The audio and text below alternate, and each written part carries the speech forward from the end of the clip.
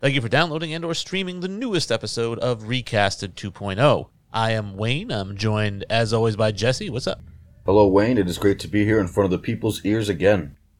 Tons of fun. Big episode today because we are partnering with our friends from England, the Field of Screens podcast, to recast the 1985 classic Back to the Future, which I'm excited about. But obviously we got some stuff we got to get out of the way first. Yeah, we don't want this show to be 3 hours long. Then we'll call it a Martin Scorsese film. At least it's not a Tarantino film, because that would be awful. Yuck. All right, so first things first, obviously, make sure you're following us on social media. It's a huge help to us. You can interact with us on Twitter, especially at Recasted Podcast, on Instagram at Recasted Podcast 8, and on Facebook at Recasted Podcast. Plus, you can also join our Facebook group, which is called All Things Movies, and you can share podcasts, you can share questions. I know Jesse has a lot of fun with it. I think you typically post about a question a day, right? Yeah, I like to post something once a day just to kind of get our fans and our listeners really thinking, sharing their opinions. And it's been very fun. We've had a lot of opinions be shared about all kinds of different things, whether it be your favorite actor or if you had to choose between these three actors, who's the biggest villain, all kinds of different options. And it's been very fun to see what everybody else is going to say. I'm excited to see that people are starting to post things themselves. Initially, it was just you and me posting things, but we've had some posts. I think Nick Paquin posted something. I think we've had Matt LeDuc has posted something. My sister's posted something. So it's always good to get lots of interaction. Like I said, if you are following us, join the group, post anything you want. I even tell people they can post their podcast. If you want to share your podcast, just don't spam it like every day or something like that. But, if you have a new episode, just say, hey, I got a new episode. Check it out. Yeah, we'll definitely generate more conversation, having more people partake and feel like they can certainly share whatever is on their mind, movie or TV-wise. So it's been a very fun platform that you've created for us all. The part of the intro that Jesse, I'm sure, has been looking forward to is announcing the score from The Big Lebowski, which, Jesse, I have here that you won 28-14, so doubled my votes. So back to normal. We'd mentioned it last episode that it was just rare for me to win one, and now things are back to what they normally are. Yeah, out of the Twilight Zone. I feel like I counted more in total, some for you and some for me. I feel like we're getting close to 50 votes in total, so I'm really excited about that, Wayne. The win aside, I'm very excited about how our numbers continue to grow for the votes, and it's very encouraging as our episodes continue to get more and more exciting. I do want to give some shout-outs like we usually do to the shows and the people who had voted for us on the last episode, because obviously they are what drives this vote count, and we feel like giving a shout-out is the least we can do. Starting off, obviously, Facebook friends and family. We don't go through the rundown because we have so many friends and family on Facebook that it would be tough to do, but I do like to give a shout-out to the podcasts that vote, and I'm going to run through the list real quick like I usually do. If I miss you, if I don't mention somebody, please hit us up because I don't want to exclude anybody.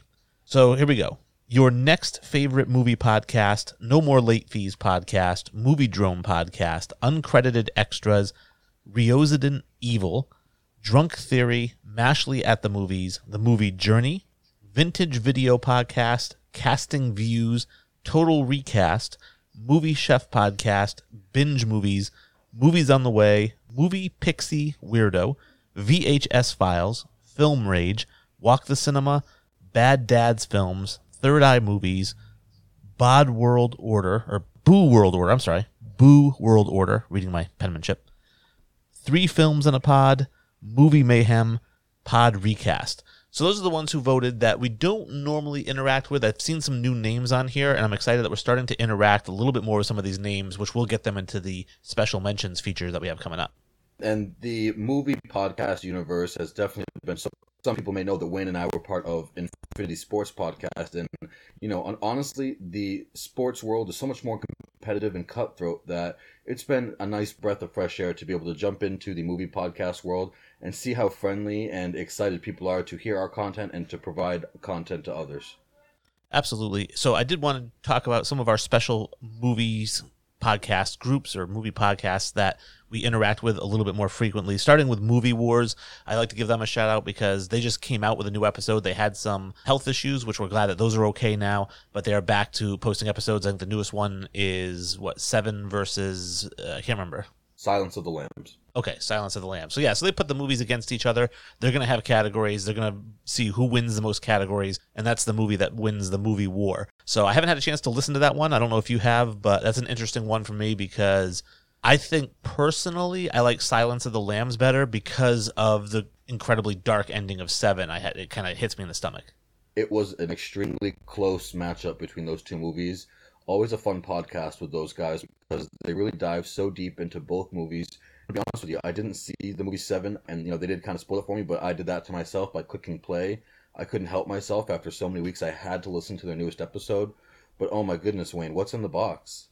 I don't even want to get into what's in the box.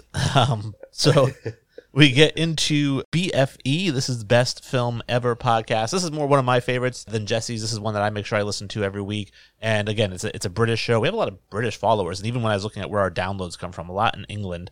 But these guys, they just pick a movie. It has to have at least an 8 rating, I think, on IMDb, or an 80 on Rotten Tomatoes, maybe 85. And then they review it. They watch it and they review it. Sometimes it's the first time they've seen it. Sometimes they've seen it a bunch of times. The most recent one that I listened to wasn't Cool Hand Luke, I don't think. They did a new one since then. But I did listen to Cool Hand Luke, and I've never seen that movie, and it was actually interesting to hear their take. Yeah, it's great to jump into podcasts where you really love and enjoy the interactions and chemistry with the hosts. And whether it's a movie you've seen before or you haven't seen at all, to be able to kind of go through that journey with them is always exciting.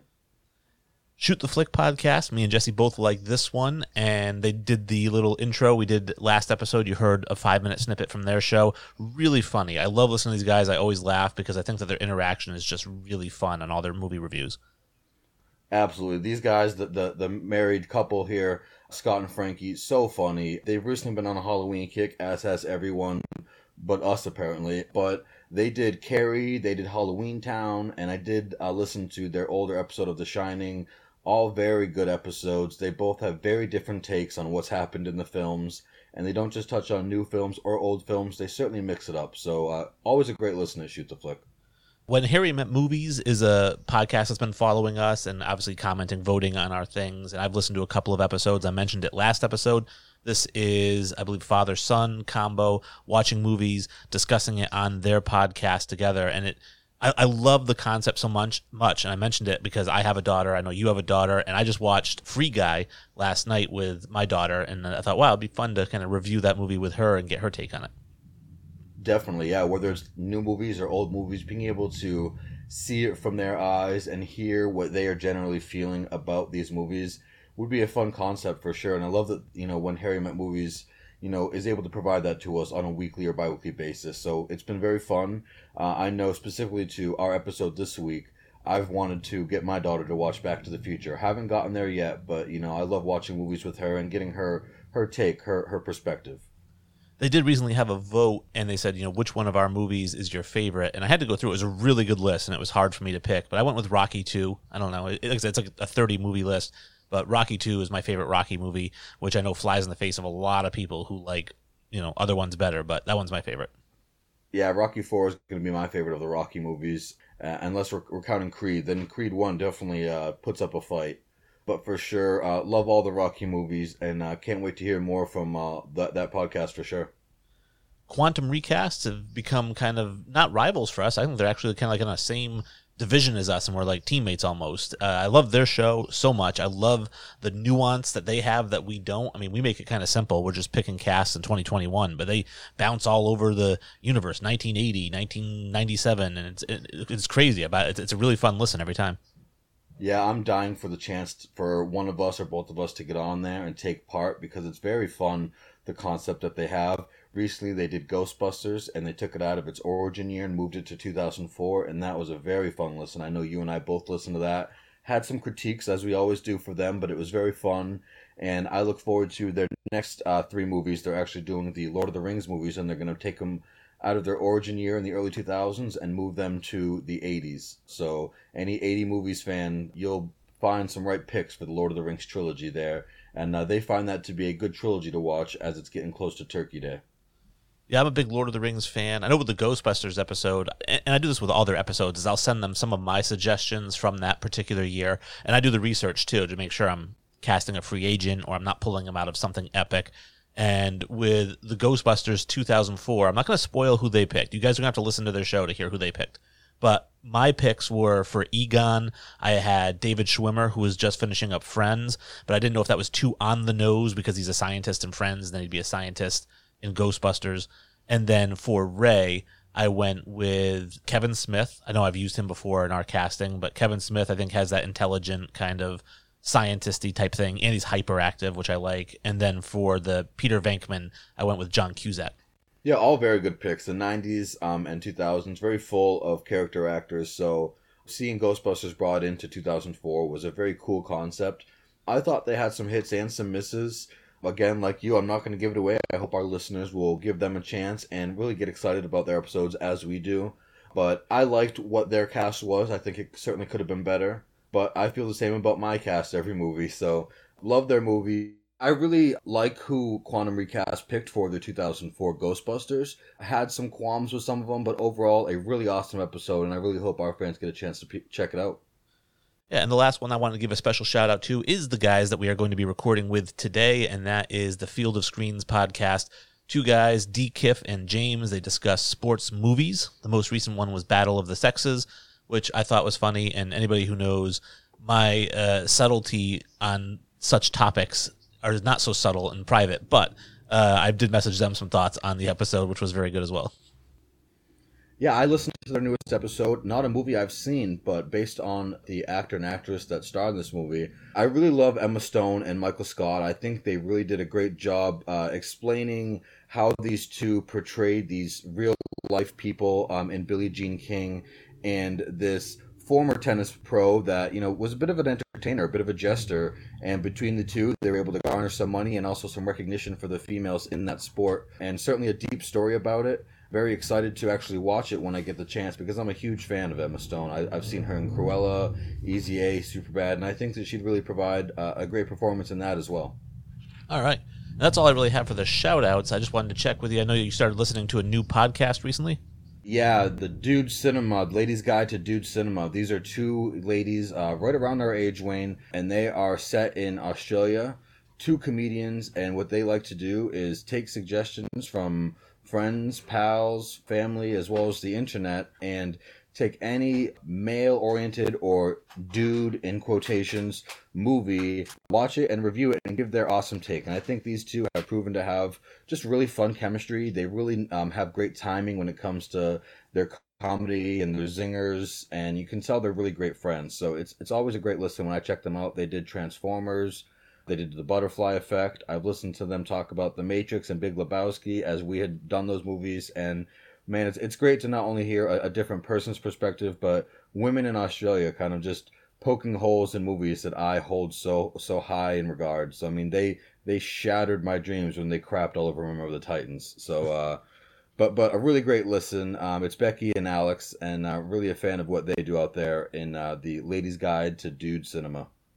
All right. And then as far as watching new films, I know that I threw out there, I went and saw Venom. We talked about it last episode. I was going to see it after we finished recording. I did see Let There Be Carnage, and it was all right. I mean, I said to you, you'd asked me about it, and I said, if you like the first one, you'll like this one. It's very similar. It's not really better, but it's not worse, so it's kind of on level with the first one. So did that post-credit scene make you have to go to the dry cleaners, or what happened to your pants? No, because I think there was so much talk leading up to it that I kind of had a feeling about what it was going to be. It wasn't as Pants Tent City as I was hoping it would be. It was very subtle, but it was still about what I thought it was going to be about. Oh, perfect. Well, I'm glad you're biting your tongue there a bit. You're not going to give away too many spoilers, because I'm still looking forward to seeing this movie and the trailer there at the end, or the post-credit scene. And as far as new films that I've seen, I did see the new iteration of the Mortal Kombat movie, a lot more gory. I would have thought that Quentin Tarantino did this version. It was like Kill Bill meets Mortal Kombat. Another movie that I saw last weekend with my girlfriend was The Office Christmas Party, and that was hilarious. That has Jason Bateman and Jennifer Aniston. We know they have chemistry from Horrible Bosses, and also has a few more actors and actresses in there that you'd certainly recognize, and I found it to be very funny. All right. Yeah, I know I saw a preview for it. Definitely seemed more on the raunchy side of comedy, which is hit or miss with me. Sometimes I love Step Brothers, but I hate Wedding Crashers. Yeah, definitely in that same vein, I'd say. So I'm not sure you'd like it. I think you and I have a tough time agreeing on shows, which actually brings me to my next one. I don't know if you were going to jump in this direction, but Dopesick, I talked about it a little bit in the last episode and has been very excited to watch it, even with how difficult a topic it is, and with us not really agreeing on things. How have you liked or not liked that show so far? I've really enjoyed it a lot. And to me, and I know that they're going to take some creative license with a lot of the events, which are based on real events, based on real people. But it's just mind-boggling to me, some of the stuff. And I mean, to give an example, I don't really think it's a spoiler. People kind of know what led to the opioid epidemic and whatnot, but just subtle things like, oh, if your patients are getting addicted, the way to get them unaddicted is to double their dose. Yeah, it's crazy. I mean, once they showed that 160 milligram, I mean, my mom and I shook. We were like, no, you can't. Look at what you're doing already. So it's insane, and I think some of the performances it's important to touch on. Michael Keaton and Will Poulter, just a few of the names that are really providing some awesome performances in this Hulu Network exclusive. Yeah, I think Michael Keaton might end up with an Emmy for this. Oh, it's so good. I mean, just from the first time you see him on the screen to then seeing how we get there, because it does hop around a bit on the timeline, but after an episode or two, I think you really start to kind of see where the timeline is, and you can tell who they're talking to, where they are. But oh man, the journey that this guy takes, it's incredible. And yeah, I agree with you. He's definitely going to earn something or should be nominated for something. Yeah, so I definitely high marks for that show, and now trying to find another show, right? Because now I'm caught up with that. I'm caught up with Walking Dead. I'm caught up with Billions. I'm pretty much caught up on all my shows, and Better Call Saul's not coming out till next year, so I'm just sitting around with nothing to watch. So did you finish Peaky Blinders? Where are you at with Peaky Blinders, Wayne? Yeah, all caught up on that now, so waiting for the next season, which is going to be the last season, and that'll be next year as well. Wow, no shows last with you. You're just a vacuum, a machine. I watch a ton of them, yeah, and because I can't stop. Like a lot of these shows do such a good job of kind of like that subtle cliffhanger at the end of the episode that leads you into the next episode. Oh, that would happen to me with Shameless. I don't know if that's a show you've ever heard of or seen, but I would always tell myself, I'm just going to finish this episode. But of course, the last 3-4 minutes of how they finish that one leads me into wanting to start the next one. And it's a trap. It's a trap, Wayne. What's modern day books so for the younger crowd out there, there's these things that were written on paper. They're called books, and they tell stories. And I used to grow up without all the stuff that we have now. And so for me, I read, and this is not an exaggeration, I would read 10 books per week. And for me, that's how reading a book is I read Lord of the Rings, and which is 3 books. So it's the three movies is 3 separate books, but I read one of these like combined ones. So it looked like War and Peace. It was super thick. And I went through the whole thing in about a day and a half, 2 days, because every single chapter would end and I had to start reading the next chapter. And so I'd be reading until 4 a.m. One of the shows I've been recently watching was actually making fun of Lord of the Rings. One of the episodes, the kid was like, all they do is walk and talk and walk and eat and walk. The movies, and here's the thing, and this is going to be, some people aren't going to like this. I didn't really like the movies because I saw them immediately after finishing the book. So I still had the book very fresh in my head. It wasn't like something I read when I was a kid. And then I saw the movies, and I kept saying, like, this isn't what happened. Hey, they skipped over a whole part. Like, what is going on with this? And so people who came out of the theater who didn't read the book, they were like, oh, wow, Lord of the Rings is phenomenal. It's going to get nominated for stuff. And I was like, it sucked. You can see that with most book-to-movie conversions, though. I think, any diehard Harry Potter fan is going to tell you that if they tried to make any of those actual books into movies, then you'd be sitting there for lifetimes. I mean, the 4th book is like a Bible, and they certainly leave out plenty of things that I would have found to be very exciting, but you can't fit everything in there, and that's a reason why books are almost always better. That said, I mean, no movie based on a book, but we're going to be hitting Back to the Future. Are you ready to go back to 1955 and do some recasting? I am, yeah. And where we're going, we're not even going to need roads, Wayne. That's right. We won't. All right. So let's do it.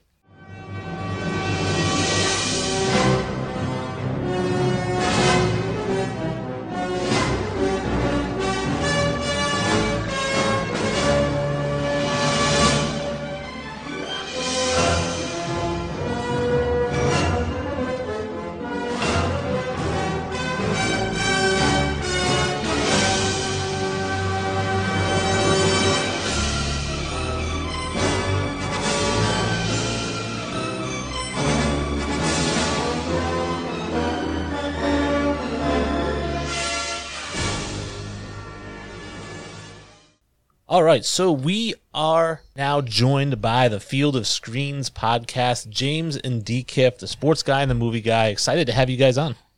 Excited to be back. It's been a while. Thanks for having us. Yeah, it is. Yeah, are we your first returning guests? You are, yes, the first repeat guests. In fact, and as you guys know, we had to mix it up a little bit. We couldn't do it the same way. We had to say, all right, well, we're not going to do team versus team this week. We're doing 1v1 v 1v1. Cage match. I just love going against James, to be honest. So didn't want to take you guys on again. I just wanted to have a go at James really this week. So I'm looking forward to it. God loves a trio, DKIF. Yeah. Yeah. Although I'm a bit out of my comfort zone because it's not a sports movie. So we'll see. We'll see how we go.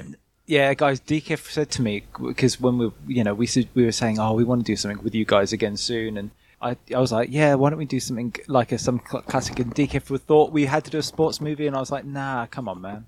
Let's spread our wings. I'm glad to see you guys outside your comfort zone. Back to the Future is an epic movie, and it's certainly not something that we'd hear on Field of Screens, but so glad to have you lads on. I want to really thank you guys for stepping over here. Oh, we love it. And I don't think DKIF can say he's out of his comfort zone. I know this is a film that he knows very well, so don't let him give you those mealy-mouthed excuses straight off the bat. I was just gutted I'd already asked you guys to do Jurassic Park, because really I should have come on for that one, because that's one of my all-time favourite movies. But so's this, so I'm looking forward to it. Yeah, they have skateboarding in it. It's sports. Yeah, that'll do. Yeah, that's exactly right, yeah. All right, so before we get into it, I'd love if you guys talked about your show a little bit. Obviously, before this segment, we recorded our intro. We talked about you guys and doing the sports thing, but obviously from the horse's mouth, talk a little bit about your show and why people should listen. Yeah, so as you introduced us, we are the sports guy and the movie guy, and we review sports movies. Your listeners, I think, will probably be sort of familiar with us because you are so generous with your time and you always give us a shout out, which we really appreciate. But yeah, that's what we do. Each week we look at a different sports movie. Yeah, we do. We try and mix it up. We do like serious ones. We do slightly sort of fantastical ones, like obviously we did Field of Dreams early doors, and we've done comedies and sort of.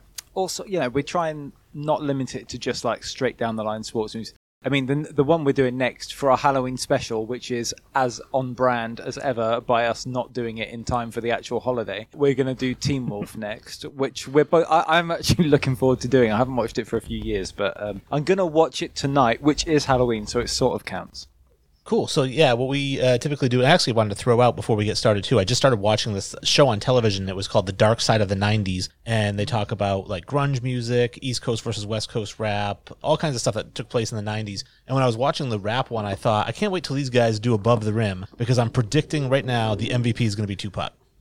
Okay. I haven't seen Above the Rim probably for about 25 years, but I was big into basketball in like the mid 90s, and I do remember it. And Tupac's in it. He's really good in it as well, as far as I remember. Yeah, fantastic. I've never seen it, but it's been suggested a lot, so we do have to do that one and do it fairly soon, I think. Oh yeah, I'm up for that. Cool. All right, cool. So before we get into the recasting, I'd like to do a quick synopsis of the film. I used to use Wikipedia until we went to go do The Big Lebowski, and Wikipedia's synopsis was 5 paragraphs long. So I switched over to doing the IMDb synopsis, which is way more brief and to the point, and you'll figure out here, Back to the Future, 1985, directed by Robert Zemeckis. The synopsis is such. Marty McFly, a 17-year-old high school student, is accidentally sent 30 years into the past in a time-traveling DeLorean invented by his close friend, the eccentric scientist Doc Brown. The end. And it got 8.5 IMDb, 96% in Rotten Tomatoes. It's an hour and 56 minutes, which is surprising considering it came out in 85. And wanted to get your guys' thoughts since you recommended it. What is it you really like about this movie? It's a stone cold classic, as far as I'm concerned. It's 100%. So rewatchable, entertaining, it's funny, there's good drama, well acted. It's a 5 out of 5 as far as I'm concerned. And I think for once I can rate a 5 out of 5 and not get any pushback from James. So correct, yep. This is a legitimate 5 out of 5 as far as I can say. It's one of those that, I've loved it for as long as I can remember. I was a little bit too young to see the first one in the cinema when it came out. But I did see Back to the Future 3 in 1989, and I loved that, having seen the other two on VHS. I absolutely love it. This is one of those films that is almost perfectly written as well. Like, I read a book by William Goldman, who's like, he's written quite a lot of films. He wrote like Butch Cassidy and Sundance Kid and all the President's Men, the Princess Bride and stuff. And he was saying in it, how they teach Back to the Future in like film school in terms of screenwriting, because it's so almost perfectly written. The pacing of it is great. The way that they work out character traits and sort of pay them off later on. I mean, it's just so good. And we're maybe being a bit sacrilegious recasting it here, because like literally everyone in it is brilliant. Well, that's what makes it so much fun. Yeah, true. And Jesse, did you go back and is this one of the ones you rewatched before recasting it? I definitely rewatched it. It wasn't like an original or a first watch, but it's for sure one of the most iconic 80s movies ever made. It has so many tropes that you see get reused in a lot of movies. I mean, Great Scott and just, time invention or time travel. I mean, even into Avengers Endgame, we see Ant-Man kind of make jokes about, we just can't change anything, or we can't get the sports almanac. So there are ties in, even as far as, a year or two ago, and there will forever be tie-ins. And I really love it. And to be honest with you, it spawned one of my favorite cartoons ever in Rick and Morty. So Back to the Future has a really high place in my heart because of the epicness of the original movie and trilogy, as well as what it's turned into with Rick and Morty, that being one of my favorite animated shows of all time. Yeah, for me, obviously, I love this movie as well. It's right up my alley. I mean, I was born in '79, so a lot of these '80s movies, I got to see them, up close and personal for the first time when they were in the theater. And I do think this is a hilarious movie. I do think it has a lot of heart to it. One of the things I'm always confused by, and I think everybody who watches this movie, this question comes up, is why or how are Marty and Doc friends? Because they're not related, and there's like a 50-year age gap. Well, do you know what? We've actually discussed this very slightly on our podcast, because we likened it to Mr. Miyagi and Daniel LaRusso in The Karate Kid. And I kind of just like that they don't have to give it some sort of explanation. I wish we could all live in a world where it wasn't weird that a guy can be friends with someone like that without us all asking like some questions, But it all seems above the board and legit. It's just great. I try not to look any further than I need to for the setup of all these characters in this film. Yeah, I agree. It's the only friend that we see Marty have. Yes, true. Apart from, he's got the bandmates, right? With the pinheads. Yep, that's true. And Jessica. Touche. Jessica? Yeah. That's I was just going to say... Jennifer. Yeah, well, gosh. Yeah, embarrassing there, James. But I'm sure Wayne can cut that bit out for you. But I was going to make the same point. Leave it in.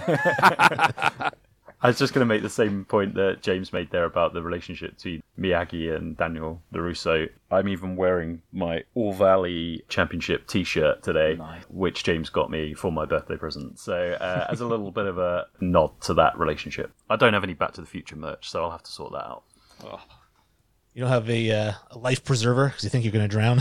Well, actually, just on that point, somebody here does have some Back to the Future merch that they made themselves.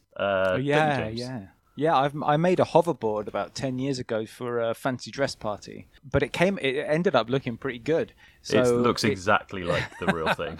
So it's currently in my cinema room now, as underneath my Back to the Future 2 print that I've got that was signed by Drew Struzan, who did the original artwork for it. So yeah, I've got a little Back to the Future shrine in my house. Nice. Wow. All right. You gotta have it. Everyone needs a bit of Back to the Future in their house, right? I think so. So, all right. So let's start off. We'll start with DKIF. If you want to go first, we're doing Jennifer, and I'll let you take the reins, and then we'll go around the horn. We'll go James, and then Jesse, and I'll finish things off. Well, perfect. Okay, yeah. Well, as we just heard there, this character is almost so insignificant to this movie that James just got her name wrong. How about a ride, mister? Jennifer. Oh, you a sight for sore eyes. Let me look at you. Marty, you're acting like you haven't seen me in a week. I haven't. You okay? Is everything all right? So, I gotta say, this is the one that I spent the least time thinking about because she's almost not needed, really. I mean, Marty doesn't seem that bothered about getting back to his girlfriend. He's even looking at other women early on in the movie while he's walking out on a date with her. So I didn't spend a lot of time thinking about this. I went with Beryl Powley. I've recently been watching The Morning Show. She's the British intern in that. She's quite funny and she's quite cute and she sort of fits the right age. And I think that's as much time as I spent on it, really. I spent a lot more time on the rest of my cast, though, so I can tell you it gets better as it goes on. Okay, my Jennifer is Mary Mouser, which I know may be coming up very shortly from someone else as well. I only know her from the magnificent Cobra Kai series, but I sort of thought, unlike Deekif, I don't regard her as a completely pointless character purely because I'm thinking of the sequels where she will have at least something else to do, particularly in Back to the Future 2. So yeah, I think she's great in Cobra Kai. She's the right age. She's got that sort of girl next door look. Yeah, I just think she'd be really good.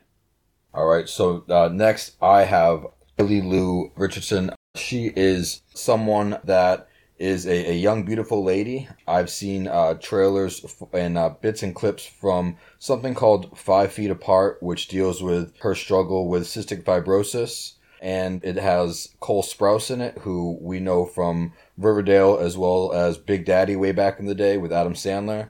But she, as an actress, really portrays, that high school look I'm aiming for, as well as being a really pretty young gal. Like has been touched on, not super significant in this first one. She ends up being more significant as the trilogy goes on. Wayne, who do you have? So for my Jennifer, who was originally played by Claudia Wells, 19 years old, she hadn't really done a film before this, just some TV. Like you guys, first note I have here, throwaway role, which is what we call one of those roles. It doesn't really matter who you cast as long as it somewhat fits. As long as I'm not casting a 50-year-old woman, we're fine. And I went through and I kind of looked at who I wanted, and I went also with Mary Mouser. Not only from Cobra Kai, she was in Alexander and the Terrible, Horrible, No Good, Very Bad Day with Steve Carell, which is a really funny movie. I like it a lot. She's done a ton of TV. Believe it or not, she actually has 54 film/TV credits. Wow. And she's only 25 years old. So I think she's probably done a lot as a child actress. But I do, like you guys, feel like just needed to look like a high school girl, cute, because Marty's kind of a rebel bad boy, right? So he's going to get a cute girl. And, Mary Mouser's just, the perfect cute high school girl, I think. As far as your guys, because I'll kick things off, I didn't really have any problems with anybody's picks because, like I said, it's a throwaway role. And as long as you guys all casted somebody who looks like a teenager, which you did, then good with me. Yeah, I think Jesse's pick of Haley Lu Richardson, I just think has the perfect look. If you're just going on look alone, I think out of the ones that we came up with, she just looks like she fits straight into the movie. The issue I have is that we're not recasting Back to the Future 2, we're recasting Back to the Future, and it was a different actress in Back to the Future 2. Yeah. And a different character, and they even say the writers, directors. I've seen some behind the scenes stuff where they talk about they wouldn't have put Jennifer in the car at the end of this movie if they knew that they were going to make Back to the Future 2, because they didn't want her in the plot of Back to the Future 2. Hence why they knock her out and leave her in an alley. And that's one of the reasons I think she plays a larger role in Back to the Future 2 is because they casted Elizabeth Shue and she was not going to sign up for 2 lines. So they had to give her something to do. Yeah. Yeah, definitely. I have to say, I liked everyone's picks, really. I thought the only one, I think Belle Powley, I like her look and stuff. I just think she may come off a little bit old for the role, but I don't know. Yeah, that was actually my criticism. First off, I'm not shocked to see Cobra Kai here. Knowing the folks that we have on here, I know that I'm dealing with 3 people who love that show. So I wasn't shocked to see her ties when I pulled up Wikipedia.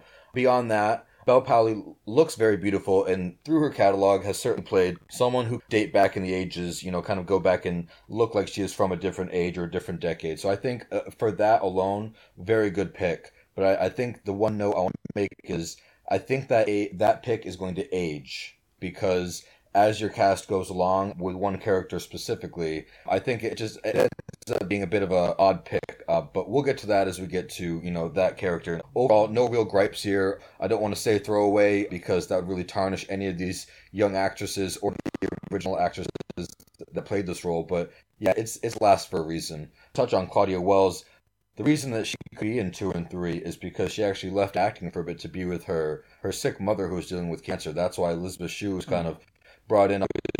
She became a very big actress in her own right, and so ties everywhere. But yeah, Claudia Wells stepped away because of her mother's illness, and actually voices Jennifer in the animated Back to the Future that they had done much later on. Yeah, so I see. That's cool. Yeah, trying to make us feel bad about calling it, trying to make me feel bad about calling it a throwaway role because she had to help her grandmother with cancer or whatnot. I still don't feel bad. Bastard. I'm a no-nonsense director. I just Get out. No excuses on this film, sir. like you're a glorified extra. Come You're an animal. But somebody who has a little bit bigger role, if you want, we can just keep going in the same order if you want. We'll start with DKIF again on Biff. Well, actually, I figured since it wasn't due till Monday. Hello? Hello?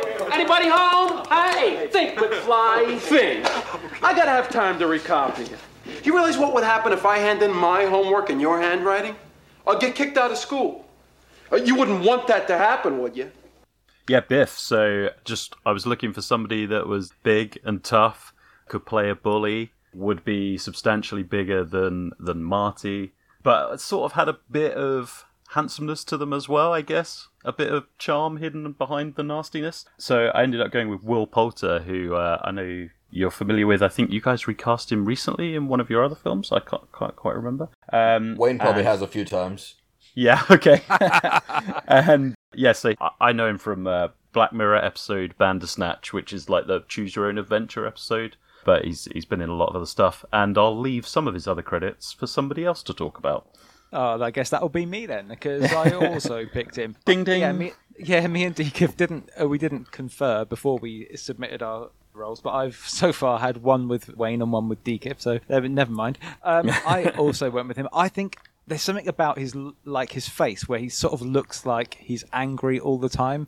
I don't know whether it's like his eyebrows. It's the eyebrows, I think. Yeah, I think so. Yeah. He looks like Sid from Toy Story. Yeah, exactly. like a slightly better looking Sid. It's like, yeah, he's I think he'd be great as a bully, as a Biff sort of character, because he's like a funny actor as well. He's in is it We're the Millers? We're the Millers, Jason Sudeikis and Jennifer Aniston. You know, he's done a few comedy things. He's done serious stuff as well. You know, he did Detroit, which is a pretty hardcore film. So yeah, I think he'd be a really good bully. I really think he would be, and I know he can play American because I'm pretty sure. Does he play American in Bandersnatch, or is he playing English? No, not in Bandersnatch. But I think he has. In With the Millers and stuff, and I think maybe Maze Runner as well. Without getting into any criticism of your pick, I can just note that both Wayne and I have started watching a show on Hulu called Dopesick, and it does have Will Poulter in it, and he does have a very believable American accent, in my opinion. And if you guys haven't seen it, I would definitely recommend it. I think it's been phenomenal so far and has Michael Keaton and Rosario Dawson, Peter Skarsgård. Wow. So it's very star-studded, and I love it so far. Fair warning, it's a very tough subject matter. But yeah, that's where I kind of most notably know him from. But getting out of criticisms real quick and getting back into my choice, I chose an Australian actor who I first knew from the newest Power Rangers movie. I am a huge Power Rangers nut. I love all iterations, but he's most recently been in something I think you guys are familiar with, and that's Stranger Things. He plays a bit of a bully in more than a season in Stranger Things, probably the better seasons. And he plays a bully in the decade that this generation, that this movie kind of made its money. So I think, with that mullet, I really like Doc Ray Montgomery. But if there's any other action credits, I'm going to leave them for my buddy Wayne. Yeah, well, I also picked Dacre Montgomery because when I was going through, again, I'd seen him in Stranger Things, and he plays a very similar type of character where he is a little bit of a tough guy, bully, bad boy type, and I do like that. I do know that he's a little bit smaller than I would have liked for Biff. So when I first started looking for Biff characters, I started looking for taller people because they do make a couple of references in this film. First and foremost is when he grabs his arm and says, "Get your meat hooks off," and he stands up in the cafeteria. And then the second one is in the diner when Marty trips him and he stands up. Both times it makes it look like he towers over Marty. However, Marty is not at all intimidated by him. So I was like, I need somebody tall, but I couldn't go with somebody tall. Dacre Montgomery just seemed like the perfect kind of bully type fit. So kind of transitioning into your guys' pick with Will Poulter, when I saw it, I absolutely loved it because I agree with you guys that he looks the part. He looks a little bit more full-faced, full-figured, and he is taller. He's 6'3". And after seeing him in Dopesick, where he does the American accent, because prior to this, I had only seen him in Chronicles of Narnia, the Dawn Treader, as Eustace. Oh, yeah. And I was like, that kid, I'm not picking him as Biff. But seeing him in Dopesick, I'm like, oh, man, I kind of wish I had picked him. Yeah, I love the pick. Really no criticism at all. I think it really helps that he was recently casted as like a big Marvel villain or a big Marvel character. Yeah. People's first and probably longing memory of him so far, the nerdy, geeky kid, you guys are getting paid for this on We're the Millers. So yeah, seeing him be full-faced and tough, it was hard to imagine at first, but he's definitely a large and more imposing and such a great actor. I mean, I've seen him in several things now, and what a hidden, thick British accent. I mean, between We're the Millers and Dopesick, I would have never known, but I listened to him do a few interviews, and It's one of those hidden thick accents. Yeah, I think he could really do it. I mean, I have to say, I did really like you guys' pick, Dacre Montgomery, when I was like, well, I was like, who's this? I was like, oh, the guy from Stranger Things. And the only thing I would worry about with him is, like, I just didn't know if he could do the lighter side of Biff, because, like, you know, he's kind of a bit of an idiot as well as being, like, a tough guy, you know? Like saying this, you know, you're about as useful as a screen door on a battleship. You know, it's not to say he couldn't do those jokes and, you know, make himself look a bit of an idiot, but I'm sure that he could do the darker bullying side of it, no problem. For me, it wasn't somebody I was familiar with, but I watched a couple of clips and I really liked his voice from a couple of clips of the Power Rangers movie that came out in 2017 that I found online. I thought he had a really good voice for Biff, actually. The only complaint I had, which you've already touched on, is just the height there, and I just thought that he's 5'10". I guess if you cast somebody short, you know, everybody's short in Hollywood, so you'd probably be all right if making him look like he's 6'5" anyway. So with casting him, my George is going to be a lot taller, and he's going to actually kind of tower over Dacre Montgomery. That could pose an issue, but I also looked at it as Dacre Montgomery, when you watch him in Stranger Things, his bullying has nothing to do with his physical imposition. It has more to do with just his attitude. He comes across he's really intense, isn't he? Yeah. But yeah, so I guess throwing it back to DKIF again with Lorraine. I've never seen purple underwear before, Calvin. Calvin, why do you keep calling me Calvin? Well, that is your name, isn't it? Calvin Klein? It's written all over your underwear. Oh, I guess they call you Cal. Right, Lorraine. This time I went for Anya Taylor-Joy, probably best known for Queen's Gambit on Netflix, the smash hit chess series. Who knew they could turn that board game into a TV show? But they could, and they did, and it was great, and she was great. So I just thought she had a good look. She sort of, I mean, this is interesting, actually, probably something we should have talked about at the beginning, but I was thinking if we were casting this, we'd be sending them back to the 80s now from present day. No. But if we're starting in the 80s and sending them back to the 50s, I think either way this works as a pick. So yeah, that's kind of why I ended up going for Anya Taylor-Joy as somebody else did. Yeah, that would be me. I swear we didn't talk about this beforehand. Yeah, we didn't. Like me and Deeka have both gone for like the Brits in this. Although actually, I always think she's British because I saw her in the first thing I saw her in was The Witch from 2015, where I think she has like a British accent because it's set in like colonial times, and she was brilliant in that, which is a really good underrated film. I also saw her in The New Mutants, which was truly the most boring superhero film I've ever seen. She's in the upcoming Last Night in Soho, the new Edgar Wright film. That looks really good. So I mean, she's one of those people, a bit like Florence Pugh, who's like a definite mega star in the waiting. You know, she's going to be around for a long time, I'm sure. And I think that she would be able to bring a lot to the sort of older version of Lorraine and obviously the younger 50s space version. I think she'd be great.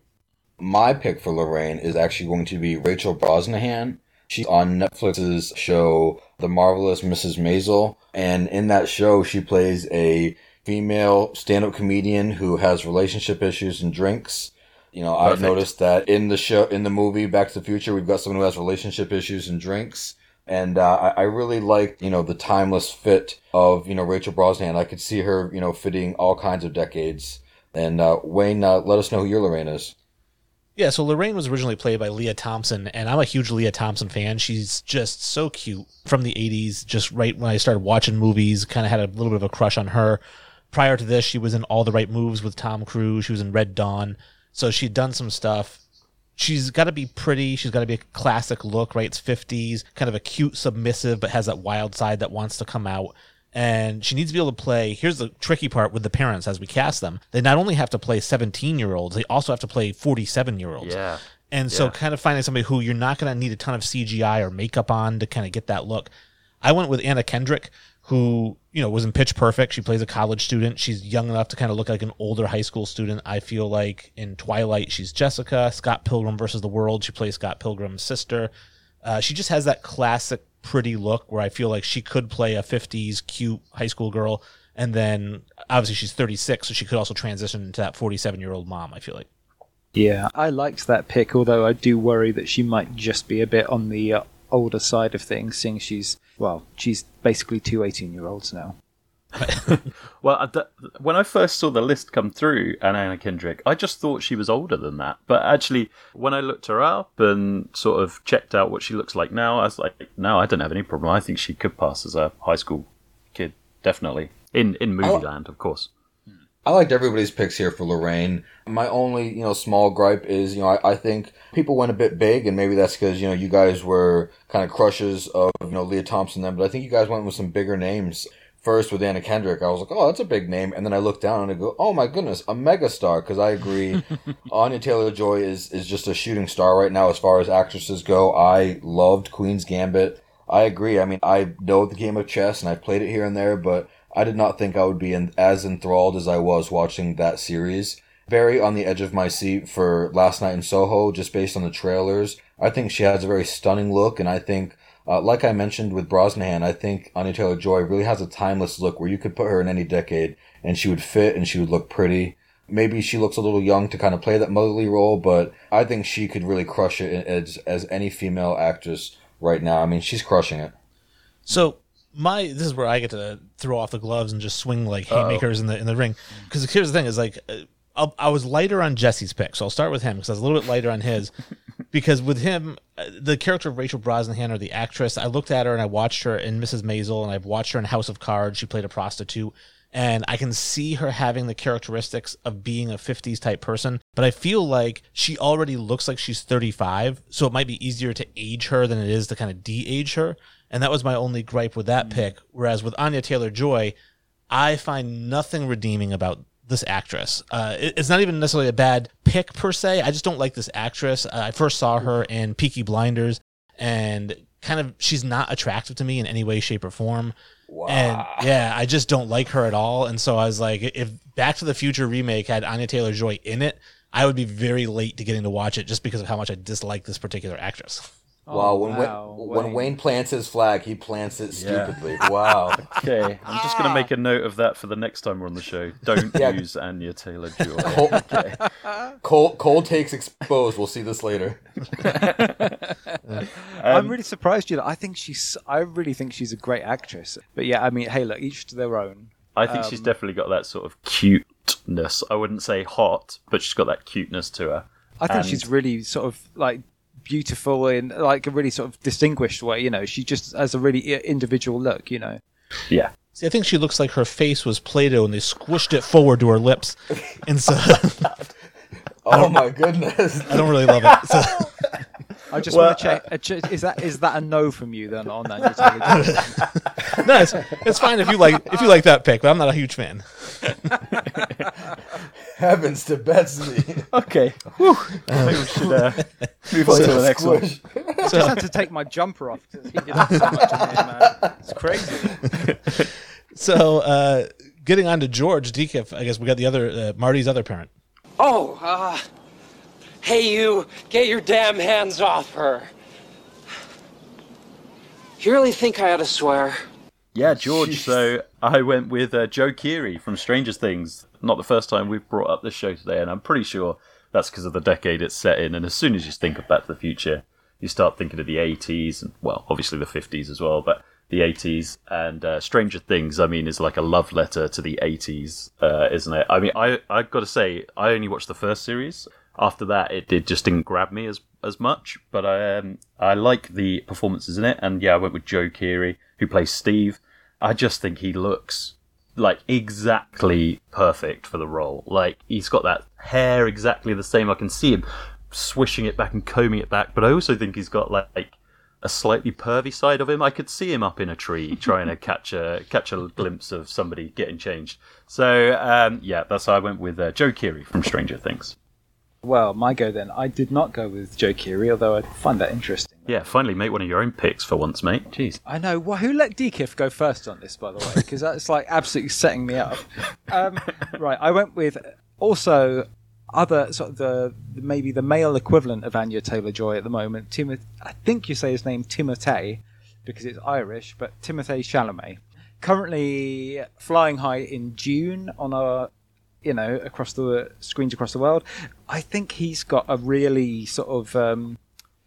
I think he'd be great because he does have that sort of like slightly pathetic look that George McFly has. He's really slight. He's got those sort of like pinched little features. I just think he would make a decent George McFly. Although I will acknowledge, as per your points, I've let the reins go on the budget on my film so far. I'm glad you acknowledged it, because Wayne was about to throw his wallet right at you. But if they were recasting, if they were making they're gonna spend Back money to on the Future, this is going to be a mega bucks film, right? It's not going to be an indie. So, I think if they were remaking it, it would be a big film. We'd see some big names in it. Did Denzel turn down George? Denzel lost. Oh my! What awful takes we have this week, listeners. Whoa.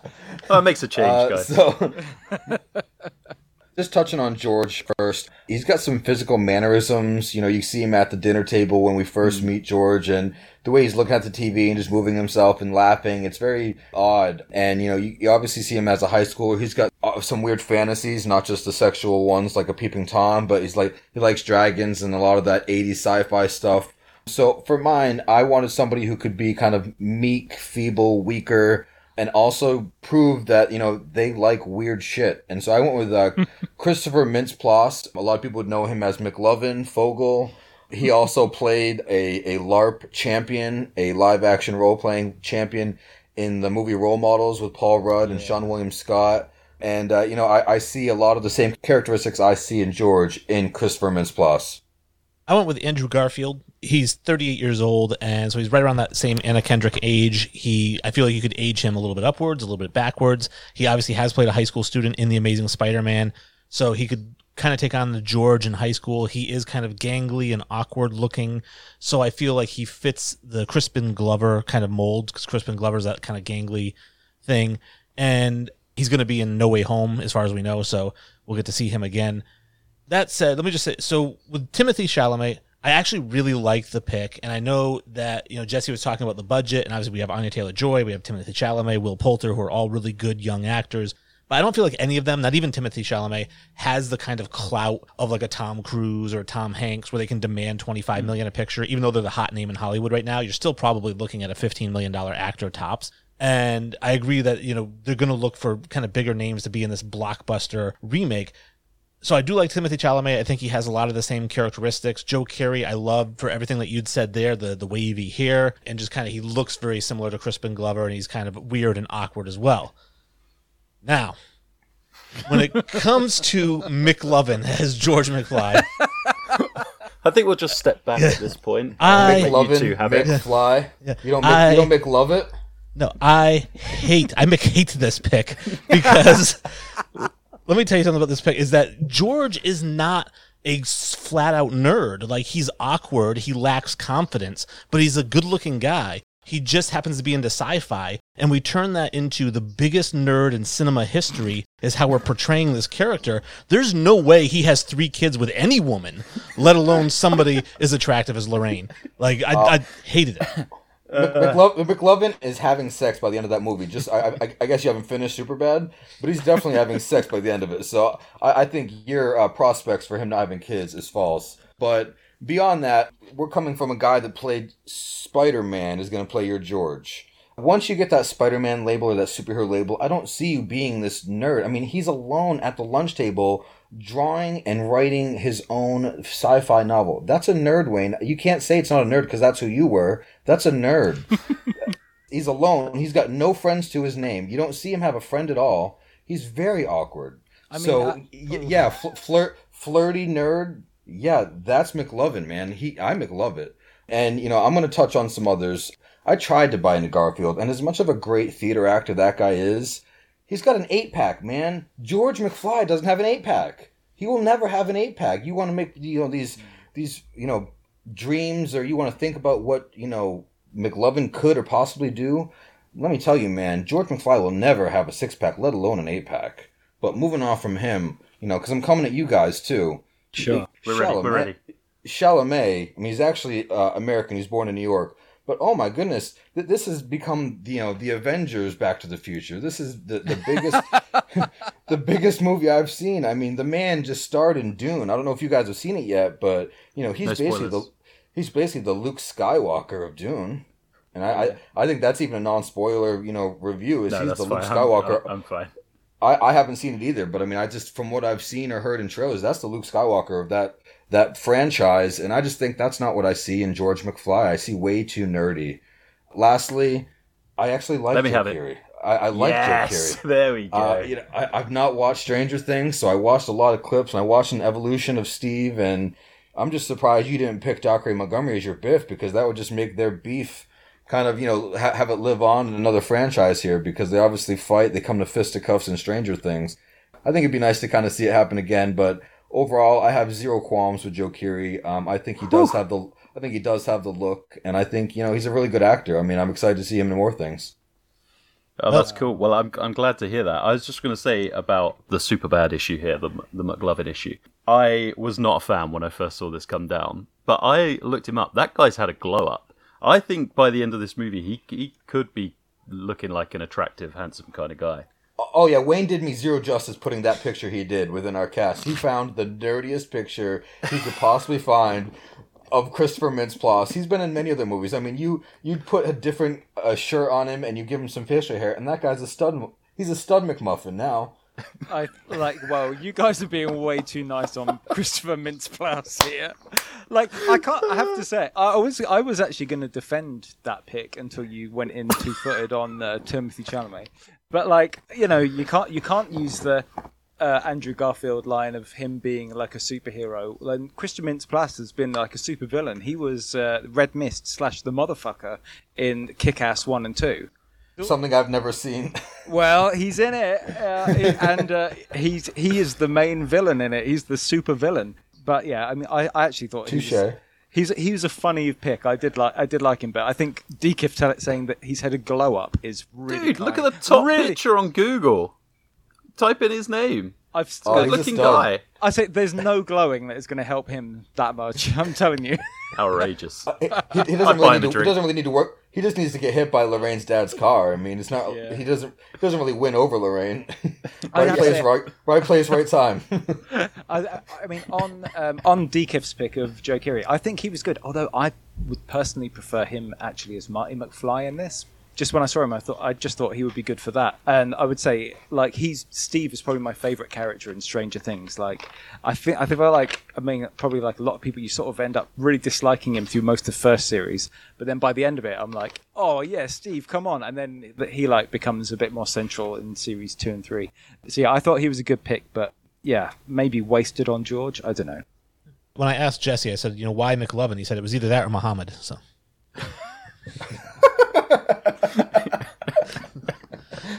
Read a fucking book, Wayne. You can't put that picture on. So whatever you do, don't put that picture. We'll all be in trouble there. Yeah. All right, so back to DKIF. Now we are on to Doc, the top two main characters here. How could I have been so careless? 1.21 gigawatts! Tom, how am I going to generate that kind of power? It can't be done, can it? Doc, look, all we need is a little plutonium. Oh, I'm sure that in 1985, plutonium was available in every corner drugstore, but in 1955, it's a little hard to come by.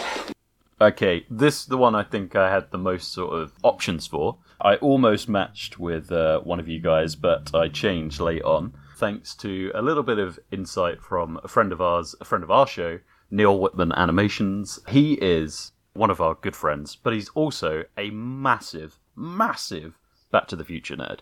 You can't tell him anything about this movie he doesn't already know. And so I was discussing with him that we were coming on this show and we were doing Back to the Future, and he said, for Doc, he's always wanted to do Kelsey Grammer. Now, if you need me to list off anything that Kelsey Grammer's been in, where have you been? Anyway, Kelsey Grammer, the main sort of bit that I want him to bring to this is a little bit of Sideshow Bob, but with slightly less murderous intentions, I think. So that's my pick. It's Kelsey Grammer. Nice. Well, I also had a couple of options when I was doing this, and I came really close to going for Jack Black, who I think would do I think he would have done a good job on it, I have to say. But last weekend I watched Nobody, the film that stars Bob Odenkirk, and it reminded me how great he is. I mean, he's got a really good comedy pedigree, because he did was that Mr. Show he did with David Cross in the early 2000s, and obviously Better Call Saul. And I just think he would have that great I think he could have that really good sort of, sort of really frenetic sort of energy. And yeah, I just think he would be a really great Doc, a great supporting star. You don't want to overdo it on the Doc because you got to let Marty shine. Yeah, and Doc Brown, from what we see really in all the movies, but mainly that first one, he's probably the smartest person we meet and probably the smartest person in every decade he's in. And, he's got a bit of a mad scientist vibe. He's got a lot of physical comedy to him. He's always using his hands and his body. He's acting like his life is always in peril. So for him, I thought Jim Carrey would do a great job. Jim Carrey from Ace Ventura, Pet Detective, also from, the Tales of Lemony Snicket's. I got the same look from him with the spiked out gray hair. He's got that weird look to him. But I think Jim Carrey would be a great fit here as Doc Brown. Yeah, so Dr. Emmett Brown was originally played by Christopher Lloyd, who you guys might be surprised if you haven't looked it up. He was 47 when he played this role.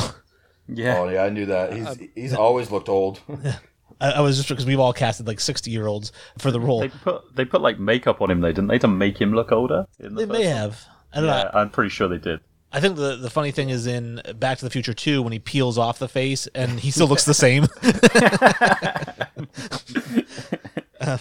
But yeah, so Christopher Lloyd was great in this. I mean, so funny with a physical comedy, like you were saying, and just the way he delivers the lines. And to this day, it's always a glorious day if I'm downloading something and it's 1.21 gigabytes because I get to shout it out.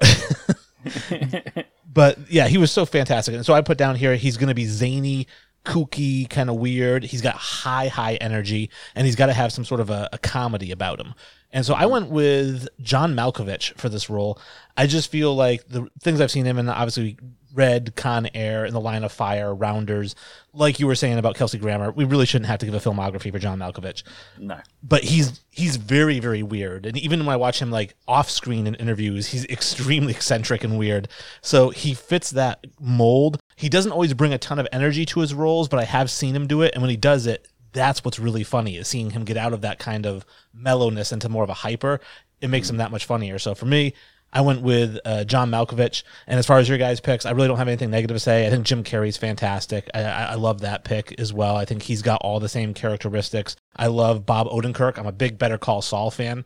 So I definitely love the idea of Bob Odenkirk as like a mentor. And of course, Fraser Crane is absolutely perfect, especially looking at him now with the gray hair. I think that all three of your picks, I think, were just fantastic. Yeah, going backwards for me, my mom actually wanted me to pick Kelsey Grammer on our rewatch. And, I've watched Cheers, I've watched Frasier, I watched him in X-Men as Beast, and I like him. So I really like that pick. Zero qualms with that at all. My only issue with Odenkirk is my own. It's my own unfamiliarity. I see that he's a stand-up comic, or at least has done some work there. And honestly, I haven't watched Breaking Bad. I haven't watched Better Call Saul. So that's on me and not on you casting him. So I'm unsure of the fit based on my own movie watching history. But I do see that he has comedy. From what I saw, does he have the crazy wackiness that we see from, Christopher Lloyd? I'm not sure. But again, I don't put that on you. I put that on me. And on Malkovich, I actually really love that pick, Wayne. I mean, the movie being John Malkovich, I mean, that's just a peek inside how crazy and wacky that guy can be. I think we've seen him do some weird accents. I really love the pick, man. I think he could really do an awesome Doc Brown. So I agree with you, Wayne. I think across the board, we all put, 4 very different guys up there, but guys that could be awesome fits in a redone Back to the Future. I'd say, I really liked everybody's pick here, apart from Wayne's, because because I really hate John Malkovich, and that's like an Anya Taylor-Joy thing for me, Wayne. He's the type of guy who I would think I might actively avoid watching something he was in because I just can't stand him that much. I would start watching Space Force, the Steve Carell comedy on Netflix, which John Malkovich did, and I just he does my head in. He's chews the scenery. He is over the top, and so I find him a bit too one note. Although I will give you Con Air. Always got time for him on that. Yeah, that's more my personal problem with just disliking John Malkovich than it being a bad pick. But yeah, I thought Jim Carrey was a really great one. I think he would do a great job. He's sort of a little bit more in the mold of my Jack Black idea. And I like Kelsey Grammer as well. I think he'd be good too. So yeah, no, I'd be pretty happy with any of them apart from obviously John Malkovich. Well, I think these are 4 really good picks, and I say that with not having really made a pick, because, as I said, this was my friend Neil's pick. My original pick for this role was Jim Carrey as well. It just seems perfect to me. He's going to play the wacky thing. The thing we were slightly worried about was if he'd take it too far, but I think he's proven he knows when to rein it in. He's done some more serious things as well. The other thing I was going to say was in defense of Bob Odenkirk. He was the guy who was very nearly Michael Scott in The Office, and I think that kind of shows he can definitely do the comedy, the wacky side of it too. Okay, that's good to know. I appreciate you passing that along because I love that show. Yeah. He was a writer on Saturday Night Live with Conan O'Brien, and during that Adam Sandler, Chris Farley, Chris Rock phase. So as a writer, he got to be in a handful of the bits.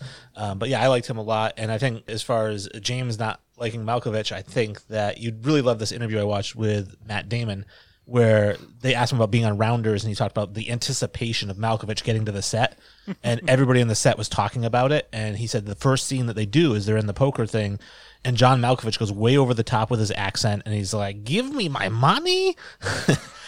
And he said the whole, everybody went into applause, and he was like, "What?" And John Malkovich told him to lean in, and when he got close to him, John Malkovich says, "I'm not a very good actor." Oh, well, I agree with John Malkovich. All right, so that brings us to the main character, and let's round up. DK, who do you have for Marty? Doc, the bruise in your head. I know how that happened. You told me the whole story. You were standing on your toilet, and you were hanging a clock, and you fell, and you hit your head on the sink. And that's when you came up with the idea for the flux capacitor, which is what makes time travel possible. Yeah, so this is where I've taken a bit of a risk, I think, and maybe that's a mistake, because obviously I've done it with the lead role. But, I've gone for Skylar Gertner. I don't actually know how to pronounce his surname. His only real big credit is that he's in Ozark, the crime drama on Netflix that also has Jason Bateman, Laura Linney. He plays their son. He's very young. He's now 17, and I think he can definitely do this. I sort of picked him on the physicality side. I wanted somebody that was small because essentially Marty has small man syndrome. He doesn't like people calling him a chicken. He doesn't like people thinking he can't stand up for himself, and he loves getting into scraps with bigger people. And the character that Skylar plays in Ozark is very happy to take on much bigger and much nastier people, despite his young, tender years. So that's why I went for him. The question is, can he do comedy? I don't know. Let's find out. Let's put him in this movie and see if it works. Yeah, roll the dice. Yeah, so for my Marty, I went with Tom Holland. Well, I mean, you're going to spend big on the lead, right? But I genuinely thought probably everyone's just going to put Tom Holland, because I couldn't see anyone else doing it. So did I. That's why I didn't put Tom Holland. Yeah, well, there you go. But lucky I did, otherwise no one would have done it. So just for the sake of Tom Holland, the semi-obvious pick being out there, I just think he'd do a good job of it. He's really good in those Spider-Man films. I know he's done a bunch of other stuff, but really, to me, he's Peter Parker. So I just think he'd be a great fit, and he's the right age when you look at him next to some of the other actors that we've been casting. I think the only trouble with DK's pick is he'd look like a little boy trying to go out, his girlfriend might be more than double his age at the rate we're going. So it would be a bit of a risk on that one. So yeah, Tom Holland for me all the way. Look at James not even waiting on the criticism. Oh man, I've got to go last every time. Because he knows what a boring pick he's made. That's why he's trying to get the hits in first. Made the right pick. Yeah, James, I was wondering why we all didn't pick the same. Did we all not want to challenge ourselves? Oh! So I do actually really I like Jesse's pick, so I'm not going to argue. Marty in general, I get a young high schooler that, his voice is changing. He's got a little squeaky voice. He's got comedic timing for sure. And you can see he's got some ballsiness to him. He's optimistic. He's also a skeptic. And so for me, I went with somebody from a show that I've loved watching, currently in its 9th season, called The Goldbergs. And The Goldbergs highlights a family in the 80s, and he plays the youngest of a family in the 80s, whereas, Marty McFly does. This show has been around for 9 seasons, actually longer than, Michael J. Fox's show from back then. and he provides me the comedic timing, the look. I mean, he grows, on that show for years, and so now he's 22, not wearing glasses, and I think still has that kind of the quirky voice, the comedic timing. And, I really love my pick of, it's Sean Giambroni from the Goldbergs. Sorry, I don't think I ever mentioned in the beginning, but Sean Giambroni from the Goldbergs, and I really love the show and really love how I think he could fit. Held it back for dramatic effect there. I like that, Jesse. just not say it at all. I'm going to make you guys guess. Yeah, for me, I went with obviously Marty McFly, Michael J. Fox. There's no doubt about who played him. He was, prior to this, Alex Keaton in Family Ties, which was a really big role, and this was like his first big movie role. Hyper energy, always in like disbelief of what he's seeing. I think he's kind of a cool kid, right? Like a troublemaker. He's got a lot of courage, and maybe it's that Napoleon complex that you're talking about, where he just feels like he has to fight to prove himself. But Marty just seems kind of like the bad boy of his school. I bet you he's kind of like Biff, except he's not a bully. He's just kind of like a rebel. And for me, I went with Ezra Miller, who is the Flash in Justice League. He has his own standalone Flash movie coming out. He was in Fantastic Beasts as Credence, Perks of Being a Wallflower. I just feel like he kind of encapsulates this kind of role. He looks like a high school kid still, especially playing the Barry Allen part of being the Flash. I think that's exactly what Marty is that character. As far as the other picks, I did actually, Jesse's going to be disappointed because I actually like the Tom Holland pick. I understand it's the obvious pick, and that's, I think, why we all went away from it. We're like, that's the obvious choice. Let's be a little bit more creative, But the reason it's the obvious choice is because it's a perfect fit. Like, Tom Holland fits perfectly. Well, it just fits perfectly into that role. He's that character. He absolutely, every role he plays that. And so I think that's a really good pick. Sean Giambrone, I didn't really Giambroni. I didn't really love this pick because I was watching the clips of him and I didn't like his squeaky voice, even though I know he does have a squeaky voice, very squeaky voice. Probably it's almost like Barty's, huh? So I didn't really love it, and so I didn't love this pick a ton, but I didn't hate it as much as I hated Skylar Gartner, who. Looking at this pick, I was like, you casted like a 10-year-old to play Marty? He's 17. He's wrong. He's 17, but he looks 11, and he's going to be his... And Anya Taylor-Joy is going to try to seduce him? Like, what kind of like child predator is she? Yeah, no, you can't have that. It's Hollywood, mate. Get away with anything. Do you know what? I think three of us have made sensible picks on this one. And but the only trouble I'd have with Wayne's pick of Ezra Miller, it's like, after seeing We Need to Talk About Kevin, I just wouldn't want him near any high school at all, at any point, because like he's so dark and creepy, and obviously, I don't know if you guys have seen it, but like it really ends quite badly for a lot of the other kids in the school. Oh my goodness! Another Ezra Miller film where he's a dark character. Do we really think Marty McFly was a Slytherin, Wayne? No, exactly. He's not. He is funny as Barry Allen. I'll give you that. I disagree. I don't find him funny at all. No, right. Okay, we're talking in relative terms to everything else in the Justice League, which is terrible. Obviously, we all agree. No, you're the best of a bad bunch in that film. So the shots fired on DC. But yeah, I think he'd be. I kind of like Sean Giambroni, but he's not very cool. I think Marty McFly is a pretty cool guy. So. Obviously, he's so cool you can't tell me his second friend's name. His second friend's name? He doesn't need any friends. He's that cool. Yeah, he's so cool. His grandfather's his friend. Hey man, he plays electric guitar. That's and skateboards. He plays it horribly. Where does he play that guitar? And too loud, too damn loud. Anytime we see him playing the guitar, it's awful. He wants to be cool, and that's Sean Giambroni. That's Adam Goldberg, because he wants to be cool, but he's never as cool as he thinks he is. Well, I think you're confused just because Adam Goldberg wants to be Marty McFly. It doesn't mean that it's the right actor. He wants to be Darth Vader. He wants to be Rambo. He wants to be everybody in the 80s. I do really like him in the Goldbergs, but he's no Marty McFly. Right. Well, here's Scarlett Gardner. Yeah, he's 11. Yeah. Well, here's where I revealed my. This is my masterstroke, okay? So the masterstroke behind casting Skylar Gardner is that I am being true to the original of Back to the Future. And actually, what I'm going to do is, after about 2 weeks of filming, a la Eric Stoltz, I'm going to sack Skylar Gardner and get in Tom Holland, who's the guy I wanted all along anyway. Okay, I'm with DK for now, that's fine.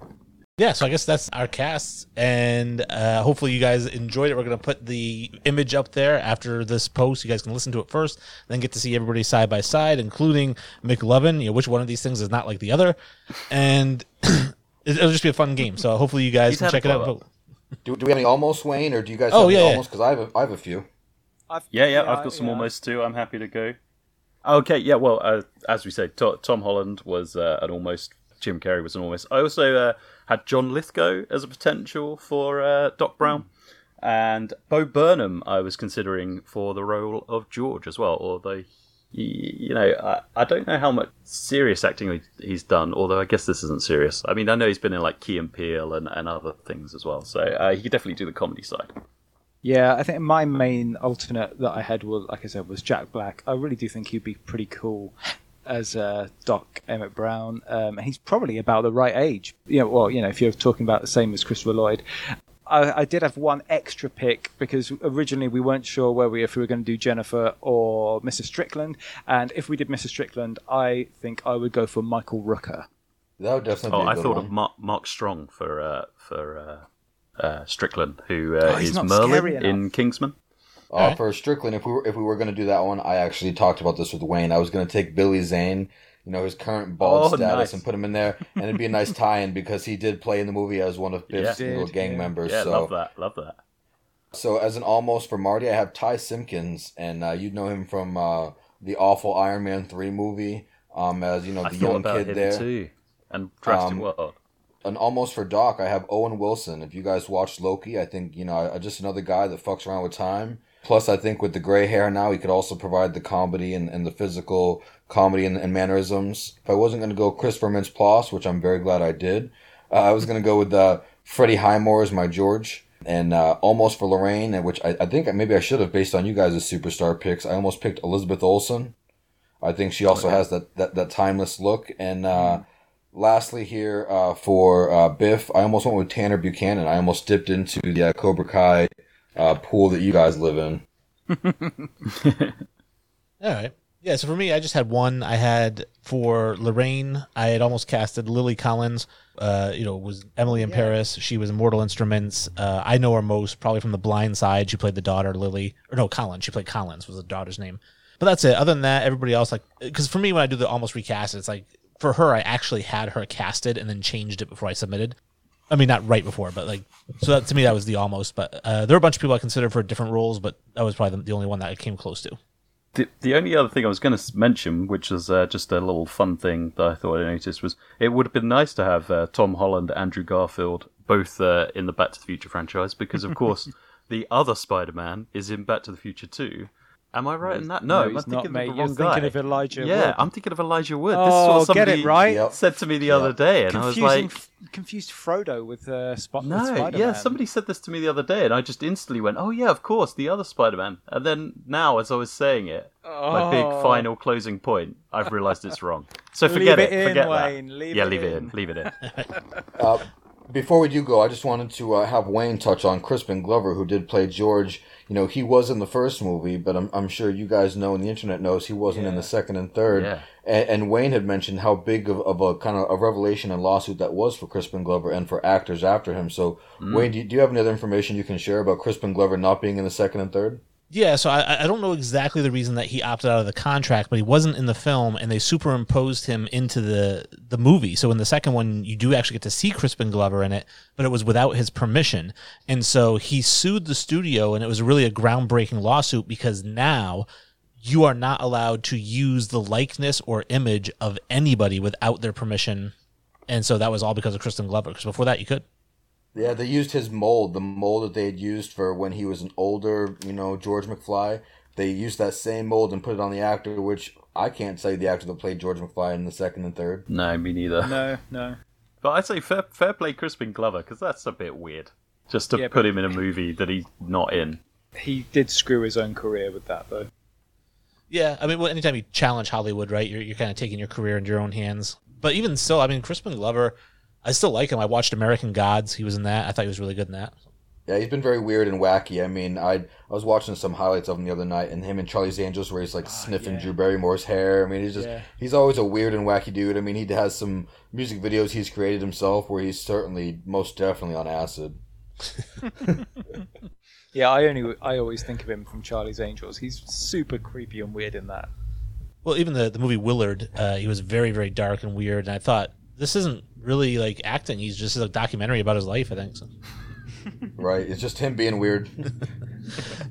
But yeah, that said, again, I want to really thank the Field of Screen guys for joining us. It was a lot of fun to recast Back to the Future with you. It's been always great. fun, guys. Thank Thank you. Yeah, I've really enjoyed it. It's great. So we agree Tom Holland, right? We all agree Tom Holland, even though you guys are just being difficult. Not difficult. I said to Jesse, I fid, I feel like we're kind of being snobby almost, you know? Yeah. Exactly. Come on, it's Tom Holland. Come on, everyone. Tom Holland had actually mentioned he based his Peter Parker on Marty McFly. And, you know, it makes so much sense. And, I mean, I sent a clip to Wayne that actually is a deep fake of Tom Holland as Marty McFly and has Robert Downey Jr. as Doc. And it's actually really good. And there's another deep fake one that I saw as Jim Carrey as Doc. So some really good inspirational stuff out there. But I think overall, you're not going to find a better recasting than on this episode. Probably a mixed mosh of all of us, but super fun and new for us to have, you know, another show and you know, for us to be joined by you and go 1v1v1. It was challenging and fun, so thank you. Yeah, Fatal 4-Way. I enjoyed it very much. Cool. So yeah, definitely vote on when we put the cast out there. Let us know who's you like. We got a lot more choices now. And make sure to visit FOS_pod on Twitter and start following the Field of Screens guys and listening to them. You won't regret it. Make sure also to comment and like on iTunes or whatnot. I've started listening on Good Pods. I downloaded this app. And I can go through, I can actually comment on every single episode of a show I listen to. And so I went through, I probably left like 35 comments for people yesterday because, you know, just trying to share the love. Doing what Wayne does, just criticizing everything they do. They deserve it. You put yourself out there, you're opening yourself up to criticism. 1 star for everyone. But 5 stars for us. That's all, folks.